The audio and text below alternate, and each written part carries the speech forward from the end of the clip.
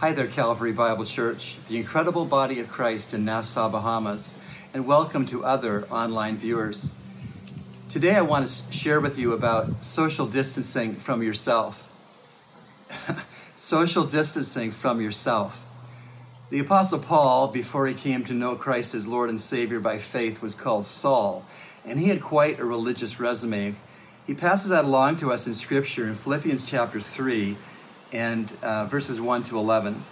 Finally, my brethren, rejoice in the Lord. To write the same things again to you is no trouble for me and a great safeguard for you. Beware of the dogs, beware of the evil workers and the false circumcision, for we are the true circumcision who worship in the Spirit of God and glory in Christ Jesus and put no confidence in the flesh. And now the verses are going to go on to show how Paul used to put confidence in his flesh, but no longer does. Although I myself might have confidence even in the flesh, if anyone else has a mind to have confidence in the flesh, I far more. Now he starts his Jewish pedigree. Circumcised the 8th day, of the nation of Israel, of the tribe of Benjamin, a Hebrew of Hebrews, as to the law, a Pharisee, as to zeal, a persecutor of the church, as to righteousness which is found in the law, blameless. But, a very crucial word in Scripture, wherever you encounter B-U-T, but, something's going to swing here 180 degrees. All that religious pedigree, all that Jewishness of Jewishness that he used to hang his hat on to make him right with God is going to swing dramatically on this verse. But, whatever things were gained to me, those things I have counted as loss for the sake of Christ.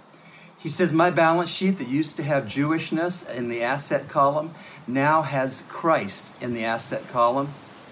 And my Jewishness, if that's what I'm counting on to get me right with God, it's a liability. And then he says, moreover, more than that, I count all things to be loss in view of the surpassing value of knowing Christ Jesus, my Lord.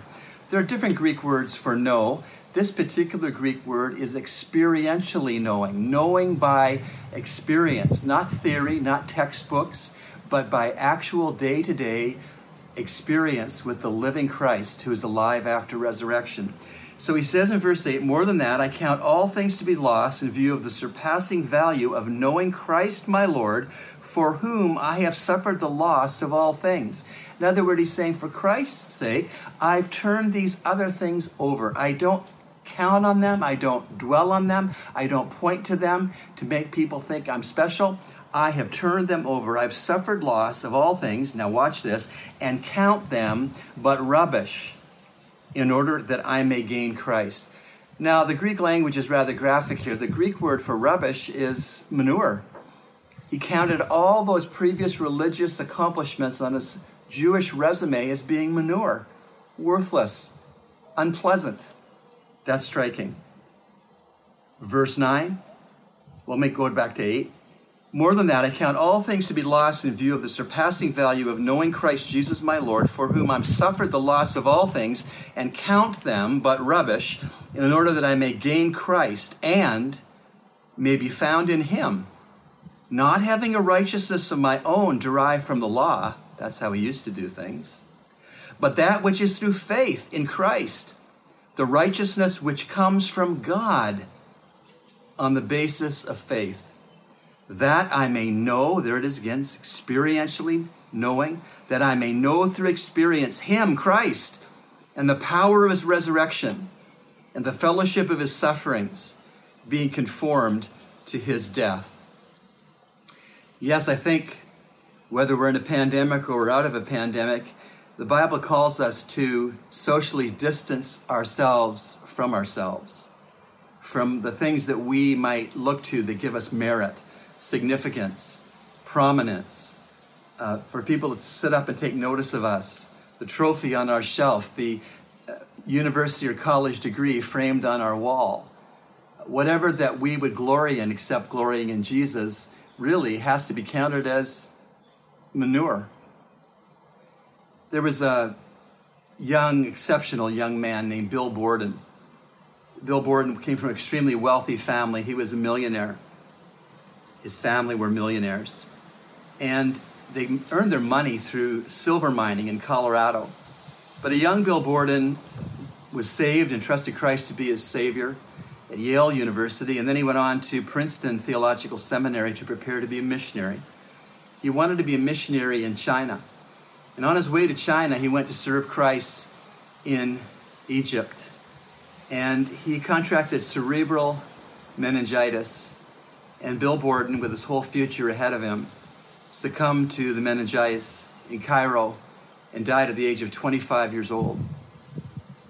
He said, of his own perspective before having the disease, no reserves, no retreats, no regrets.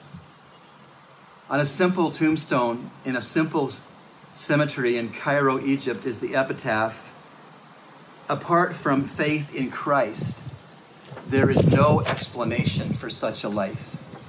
Apart from faith in Christ, there is no explanation for such a life.